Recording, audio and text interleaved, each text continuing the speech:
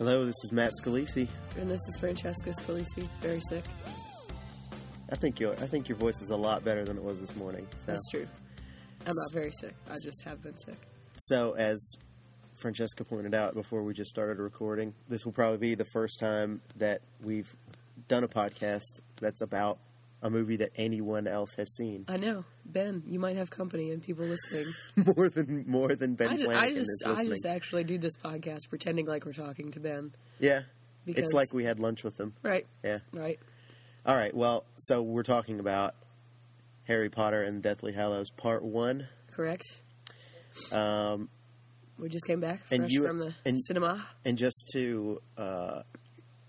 as a primer, I guess, we both have read the book. We both are pretty big fans of the book. You're definitely a bigger fan than I am. But I have read the book.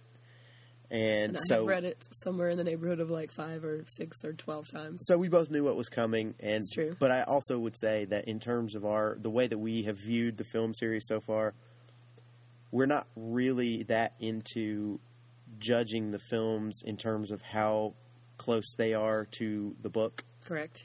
So, I mean, I guess let's just start off. Let's just go scene by scene, I guess, because I think that's the best way. It was a 2.5 hour movie. What I just mean, going through some individual moments that I thought were done really well. Because to me, that's what strikes me. I don't really want to talk about the story all that much because we both knew the story already coming in. Right, but there were some discrepancies that I just want to touch on. I'm not going to be annoyed about it. Let's do that first. Well, no. I like your scene by scene. First of all, the iconic zooming into the WB logo. Well, I don't mean that specifically. I know, but I'm just saying that was actually very neat because, of course, you're used to, in happier times, that coming up and then dun dun dun dun dun dun dun, and they make you wait for it. And then the logo's all decrepit. Go on, Warner Brothers. Put your stamp on there. That's fine. There was so much to say about the logo. The studio logo. I'm just saying. I noticed it. Anyways, well done, sirs. Anyways. And madams. But not madams. Oh, crap. I don't know. Anyways. What I wanted to talk about was, for instance, the opening scene of the movie, which is the kind of meeting there in the Malfoy mansion. That's not the opening scene in the movie. What's the first scene in the movie? Well, the first stuff is when they're all sort of saying goodbye to their families. Well, okay, well, Hermione and that's a very, very much a silent prologue. There's nothing really happening there. Although in the book. All right, go ahead. No, I was your first discrepancy. I had no idea we were going to get this detailed. We don't have to. Never mind. No, it's okay. Go ahead. No, I did sort of hate that and I understand, and I do understand why the filmmakers, make the cuts they do and everything. But Harry saying goodbye to the Dursleys was actually quite poignant, and I think like the first of 8 million times I was moved to tears in the book. But I understand why they did that. Well, we obviously don't have time to resolve every storyline, and that's one that I don't think is that crucial that we resolve that storyline. And then there might even be a moment for that to be resolved in the second. No, in the second part, there isn't. I think there might be. There isn't. So anyway, right. So the Malfoy's mansions. Yes, that was very well done. They had to explain. They did a lot of exposition with Voldemort's little speech there. The whole thing about the wands being twin wands is something that is actually revealed a little bit later in the book, but of course it's revealed by action. And they do show it in the movie when Harry's wand sort of seems drawn to his when they're on the motorbike. Yeah. Look, when we have 2 movies here, we're splitting this into 2 movies. We don't have time really to have certain aspects of the story reveal themselves over the course of both movies. I think you have to get some stuff established right up front. Let's figure out what's going on. Let's set this up, and then we'll go. Because you can't just leave everything confused and unresolved, and we don't know what's going on or why these things are happening in the first movie. So, I think it was good to get that out of the way. I think to me, one of the things that jumps out in that scene is when you have I'm forgetting her name, but the Bellatrix, Helena Bonham Carter, And I just think she has a relatively small part in all the movies, but particularly here. She doesn't get that many scenes, and she's just so good. She's so good at this role. She's so perfect for it.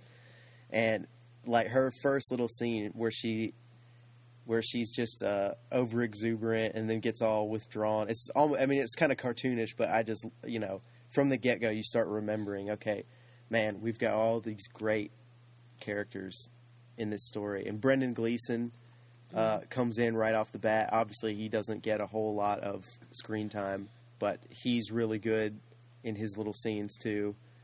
I'd be interested to hear somebody who hasn't read the book and how well they understood what was going on with the multiple Harrys and why they were doing it that way, because they really rushed into that. Well, that's always my thing with these films is that, for me, having read all the books and everything, they're always just companion pieces.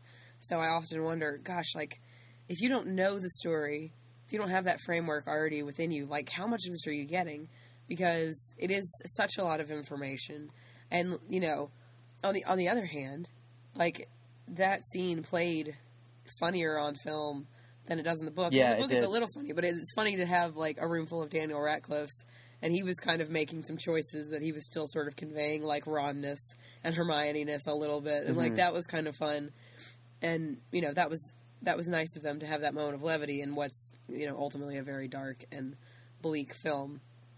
Now, I think one of the things that, and this is probably the thing that bugs most people who are fans of the book, that is a discrepancy here in the film, is that they play, I'm just skipping ahead, sorry, Matt. It's fine.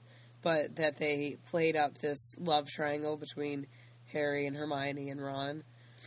Now, in the book, it is conveyed that Ron has these misgivings and is uncomfortable with how close Harry and Hermione are.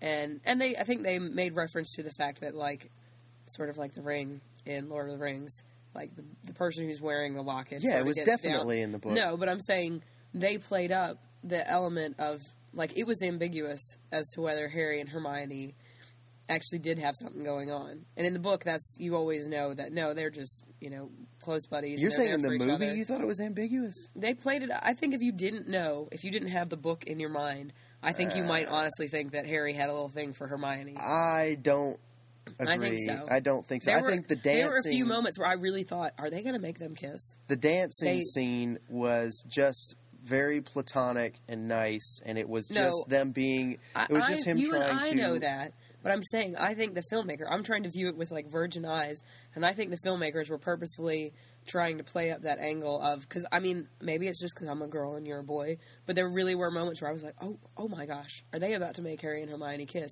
Because they had these little lingering moments between them, and I am, of course, armed with the information, which I was surprised that they left out of the film. I believe it's in the book after they destroy the locket that, like, on their way back to the tent, Harry's like, Ron, I love Hermione, but I've always loved her as a sister. She's just a sister to me. I've never loved her as anything more than that. And there is, like, a moment where Harry, like, says to Ron, like, you got it all wrong. Like, she's just, always been so close to me and my best friend. And I was surprised they left that out, which, again, points to the fact that I think the filmmakers were trying to play up that angle a little bit and make it so that if you haven't read the books, or even if you have and you're just going, like, what are they doing? You might think that they were kind of trying to hint at Harry having little feelings for her, which I'm sorry to disappoint you, podcast listener, if you are one of those people who thought that was maybe it. That is never the intention of the story. Thank you. Yeah, and by the way, for the sake of spoiler... Well, it's a little late now. No, but we're going to spoil anything that happens in this movie, but let's not talk about anything that happens in the second half. Right, which, see, now I'm worried.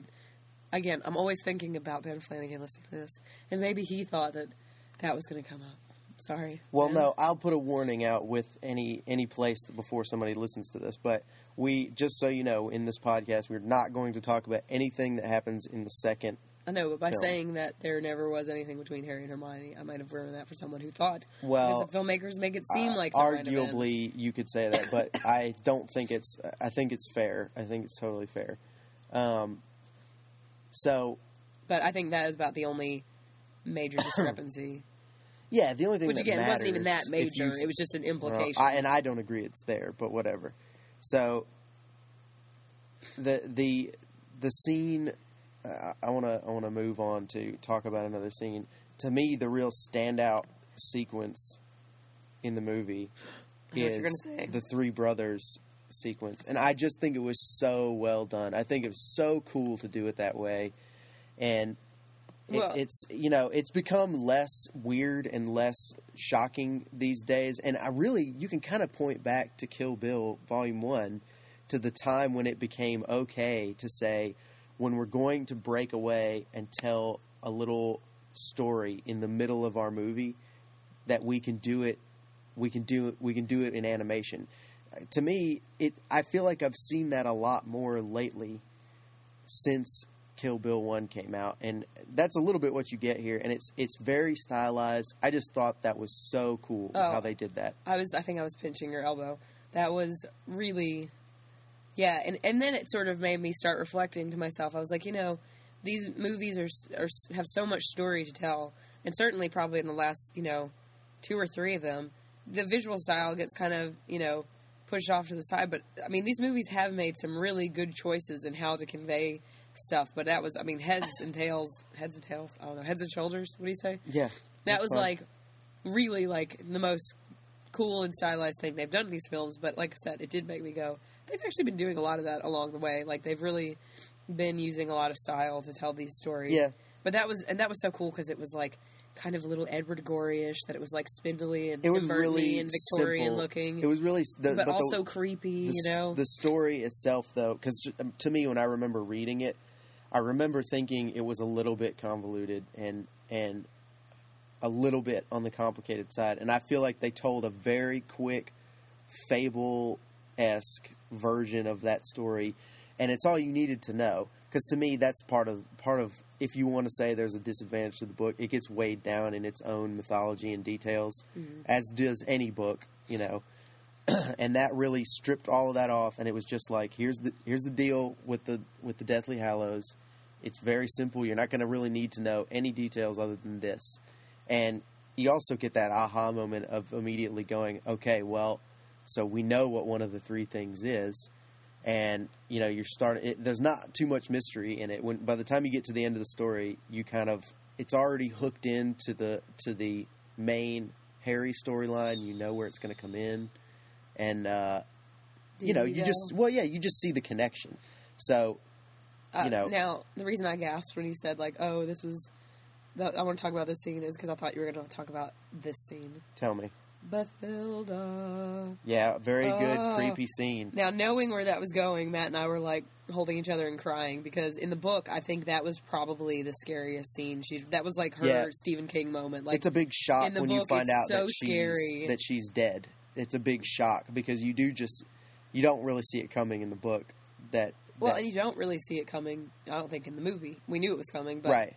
I mean, and they did, again, with the visual style, they had that moment where she kind of, like, crumbled into a corpse. Which actually, in the book... the snake comes out of a dead body. The snake had basically animated a corpse. It had gone inside a dead body and was comes out of her mouth. Oh, which, God. that would have been a little so too... scary. It would have been a little too gross, I think, for the movie. But it was... And, I noticed this when she first shows up... Well, not when she first shows up. They see her from afar in the graveyard. But then when she's, like, right next to them when they turn around, I noticed that they had mixed in a little bit of a sound of, like, flies buzzing. Which I thought, that's so creepy. Yeah. That was so scary. We're just jumping around, but what do you think about the Cockney snatchers? The, like, all right, my lovely. Well, I think that's... Always grabbing Hermione's face and stuff. With that you were a snatcher.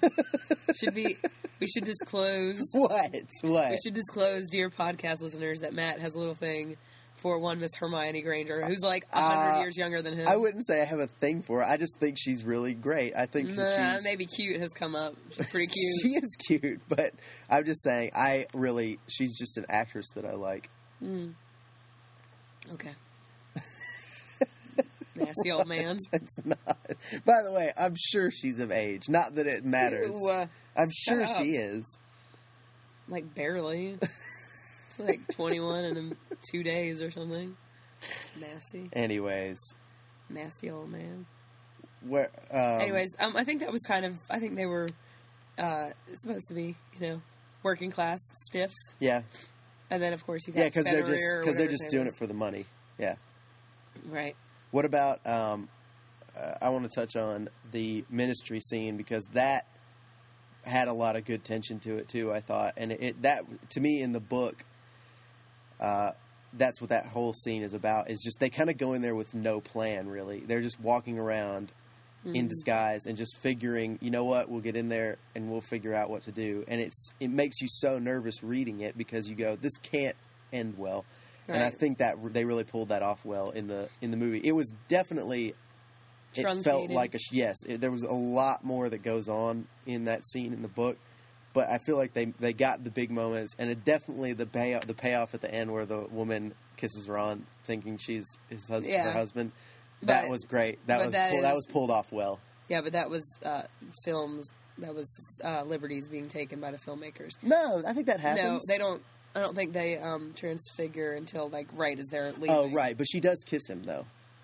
Maybe. I think so. But of course, Rupert Grint is always good for making a beleaguered face when you need one.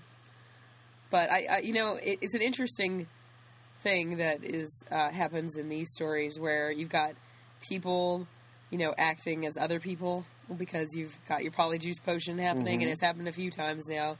And I thought, and I vaguely recognized all three of those adults, ministry people who were acting as Hermione and Ron and Harry acting as them, which kind of blows your mind when you think about it.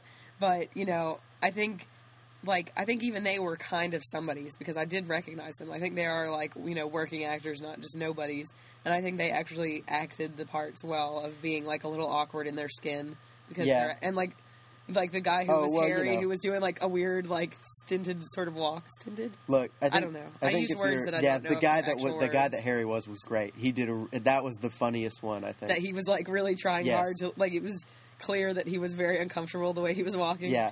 And they didn't really convey in the movie that he was actually supposed to be a bad guy, not a Death Eater, but he was he was one of the ministry. Bad ministry guys, not Hermione and although Mafalda, that sort of indicates that that's a bad guy, that name. But I think, Runcorn was supposed to be a figure of, they were all nervous around. Right. Which they sort of indicated when he came out of What's-Her-Name's office. Mm-hmm. And they all kind of jumped to attention. And it was just Harry, and he was like, back to work, or something. Because they didn't even know the people who they were pretending to be. Right, yeah. All right, I want to bring up another notable scene that comes to mind, which you mentioned it already, but when Ron destroys the Horcrux. There's a bit of a racy little animation there. I don't know what that was. Is that over the top for a PG-13 movie with, young people in it? No. I mean, didn't make you uncomfortable? I think of other PG-13 movies. Well, how about this? And what happens in them? They wouldn't bat an eye if it was in a Twilight movie. Right. In a Twilight movie, it's it's breakfast. Somebody take their shirt off, quick. Yeah. And I knew the fangs would come out at Twilight. Yeah, well. Yeah. The fangs. Oh, no pun fangs intended. For noticing. No pun intended. No, I mean, look, the indication is that it's supposed to be all the things that Ron fears the most. Yeah. I mean, it's PG-13. It's if you brought your 7-year-old, that's your fault. Right. You should have brought a 7-year-old. And, as PG-13 movies go, I think these are actually, PG-13 because they're scary. Well, there's a little bit of blood, and and it's scary. But there's no swearing or anything. I think they use British swears. Did they bloody? Can you not say that over there? Yeah, and I think "git's" a little rude, too. Git. That can't be that bad. I don't know. But, I think it's mostly because it's too scary for little kids. I want to mention, because I was about 2 minutes ago, but just because we're talking about every British actor ever being in this movie. No kidding. Chris Finch from the original BBC Office makes a little cameo in the opening sequence at the Malfoy Mansion. You can see him in the background. I didn't catch him. You didn't see Chris Finch? You did lean and tell me that, and I was like, shut up. We're 5 minutes into the newest Harry Potter. Keep your mouth shut, sir. I kind of want to talk about where they ended it, but other than I don't want to. Oh, see, I don't want to get too far into that because other than to say that I thought they ended it appropriately because, and no spoilers, I promise, but that is definitely a divide in the action, and basically the moment where he's burying Dobby becomes, it's very clearly marked in the book as a turning point. And sort of is where he makes his emotional, mental decision of what he's going to do in the second half. So, to me, it made sense to end it Yeah, there. I was surprised. For some reason, I had it in my head that it was ending after they destroyed the locket. I don't know. For some reason, that's what I thought it was. But I would like to touch upon, because somebody, a friend of mine on Facebook was like, oh, yeah, like the stuff in the forest was just as boring in the film as it was in the book. I didn't think so. I thought it was much more boring in the book. Well, and because I was thinking about it, and I think in the book it's like 5 chapters of them just in the forest. It's snowing, they're cold, like not, like nothing happening. But I was kind of reflecting on that before we saw the movie, thinking like, I was like braced to not like all that stuff, and because it was really hard to read in the book because it is just like, in a series where everything has just been action and plot. Always, like, you're never bored reading a Harry Potter book. You're kind of bored, and this is the last book, and nothing is happening, and it's just like, whoa, it's such a shock, it's such a smack in the face to get to this point in this series that's been riveting, and, even if it's not, like, action happening, there's kind of a mystery being solved, or relationship stuff going on that's very interesting. Like, it was the first time I'd ever been bored, and I was thinking about it, and I'm like, the difference in this story from all the other books in the series is that in all the other books, Harry is being pursued, and this is the time that he finally goes, I'm going to go after Voldemort. Yeah, and he's kind of hanging back for a while, too. Well, it's not that he's hanging back, it's that he doesn't know what to do. Right. And in the book, it's so painful to read, but you think about it, and if this man has, this boy, Harry, has got it in his head that I'm going to go destroy Voldemort, what is going to be the most, like, heartbreaking and just terrible thing that could happen to him? It's not battle, it's the nothingness. Like, that's the part of the hero's journey that is going to be the most difficult, is when your hands are tied and you don't know what to do next and you have no guidance and you're just stumped. He's finally made up his mind, I have to be proactive and go after Voldemort. I can't keep waiting for him to come after me. And then he can't do anything because he doesn't know where to go. And that, of course, in the book is played up much more that, that Dumbledore hasn't left instructions, or, if he has, they're very cryptic. And there's, and that sort of inner turmoil, that's sort of what you're missing more in the film than in the book. Even just the film up to this point, is that Harry's really struggling with what to do. Yeah, I think the movie is actually much lighter in tone than the book was. Yeah. I think it's a lot more fun.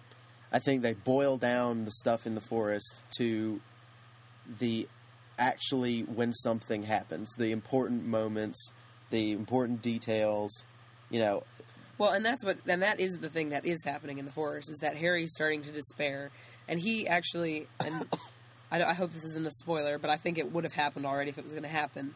In the forest, he's reading Rita Skeeter's book, right? And you've also heard. Well, we will hear. Let me just say, we will probably definitely hear the contents of Rita Skeeter's book at some point in the second film. But just to touch on it lightly. Well, no, don't talk about what happens in it. No, I'm just going to say that the conflict that Harry, because it is resolved pretty much with the Dobby thing, I think, but that, he starts to question Dumbledore a little bit. And they touch on this a little bit because, the old man who he meets at the wedding had written sort of an obituary for Dumbledore. Yeah, that wasn't very clear, actually. Yeah, that was not very clear. And he had written this very glowing and beautiful thing about Dumbledore, and Harry was really happy, to read it, and sort of made him feel good about it. But then Rita Skeeter was writing this book that was, supposed to be scandalous, which of course she is sort of a gossip rag writer. And so Harry doesn't know what to make of these two competing stories. Right. And it becomes more of a struggle, the more he learns about these two stories. Right.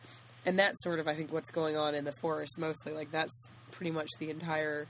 Well, I think they gave us some of that. They definitely had Ron was doing more of the doubting of Dumbledore's plan and saying, I don't think he knew, I don't think he had a plan, he didn't give you any ideas, he just left you to it.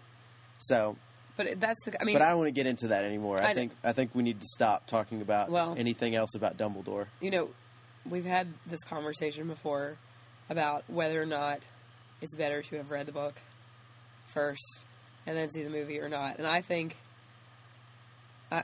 you miss a lot of the nuance of the story if you don't read the book. I probably And I agree. think Having I bring done a lot both, to the movie on my own, having read the books. having seen the movies before I read the books, and now having seen some of the movies after having read the books, I think I enjoy the movies more after I've already read the books.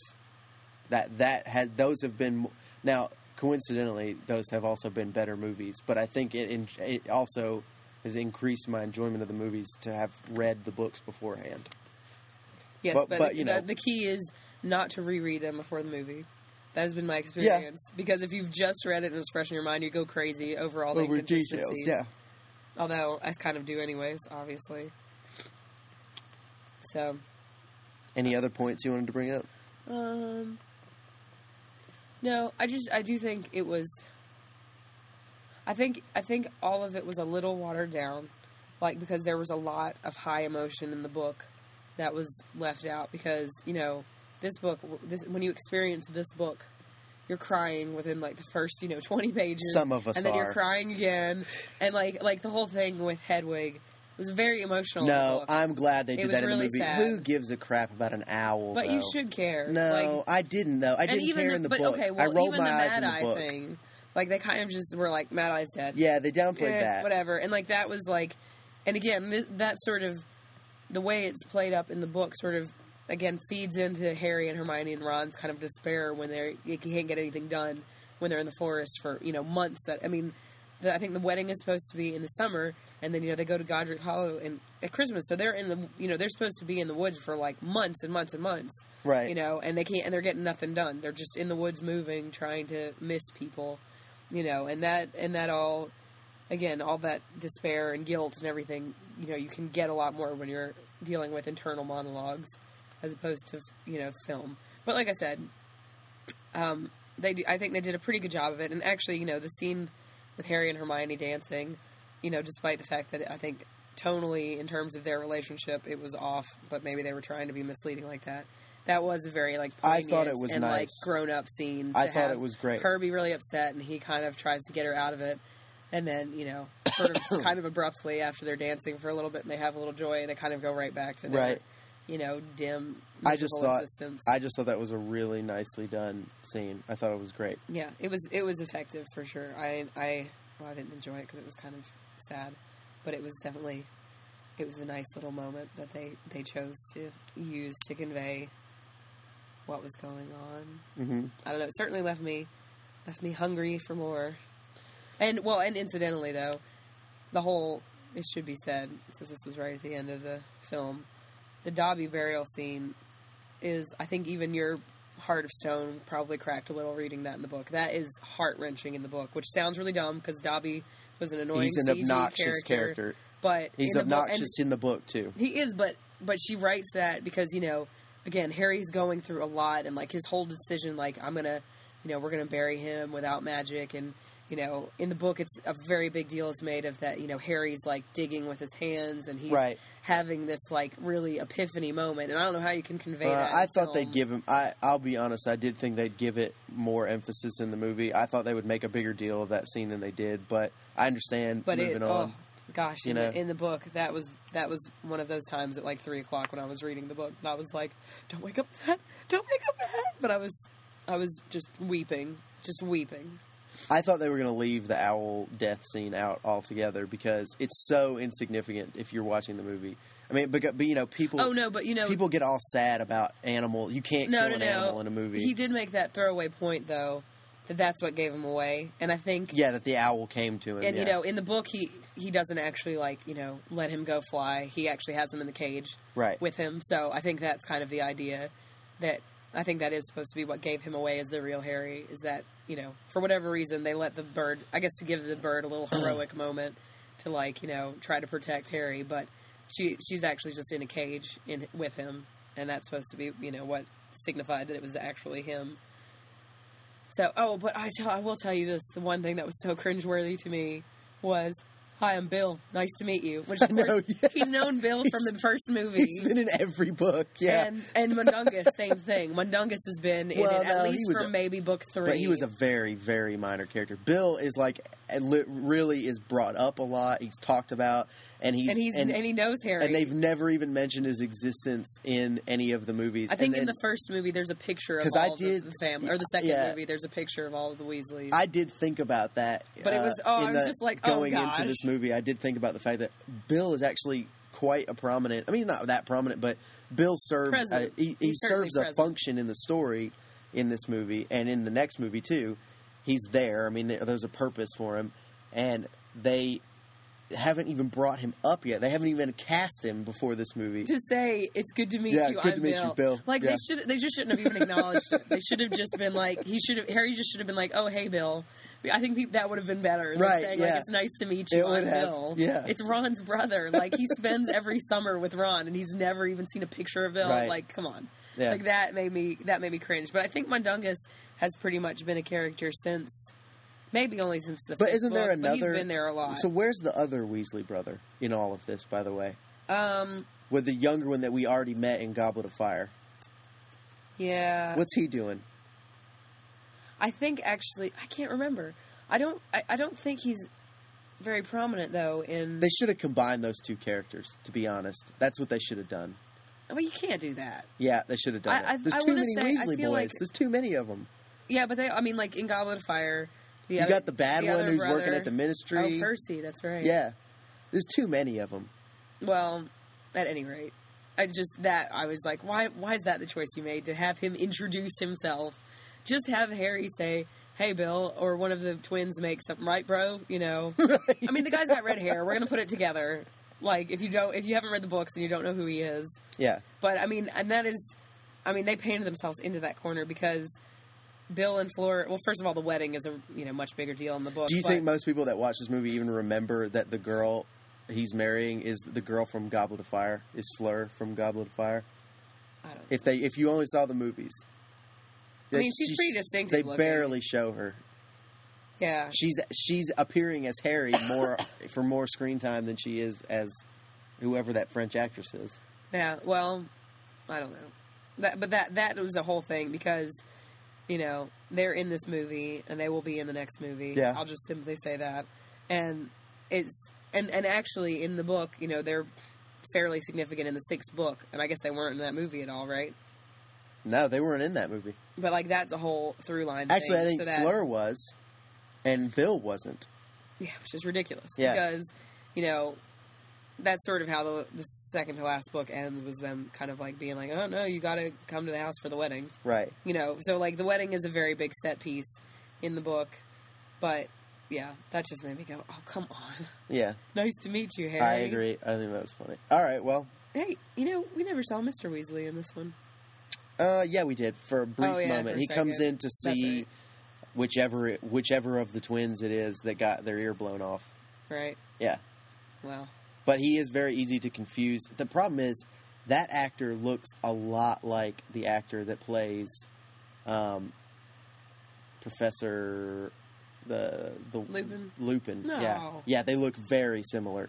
Mr. Weasley's just a little bit fatter. Now, frankly, I was surprised they didn't say like, "All right, Harry, what's your Harry? It's me, Tonks." Because they gave her a totally different hair color, and she looks so different. Let's not talk at all about Tonks and Lupin any further. I'm not. I'm just going to say that I'm surprised. I mean, like, I'm surprised they didn't give more of an expository moment. We should say that Tonks and Lupin is the blonde girl who was at the beginning. Are major. Tonks is a major character in the book. She has basically been completely cut out of the film series, but they did throw in a moment in this first movie that indicates that they're going to go ahead and resolve Tonks' storyline, even though she's barely even been in the movies. To me, my opinion is they should have left Tonks out of the movies completely from the get-go. They should have just completely left her out. Because if you're going to do it halfway like they have, it's just going to confuse things. It's going to make it sloppy. But whatever. Are we about to wrap it up? Is that what's we're wrapping it up. Then I would like to leave our listeners. I'm doing some air quotes around that because this is going out to the one listener that we can count on. And that is this. Oh, wait. She's coughing right now. Read the books. I'll leave you with those desperate words. Read the books. Thanks for listening.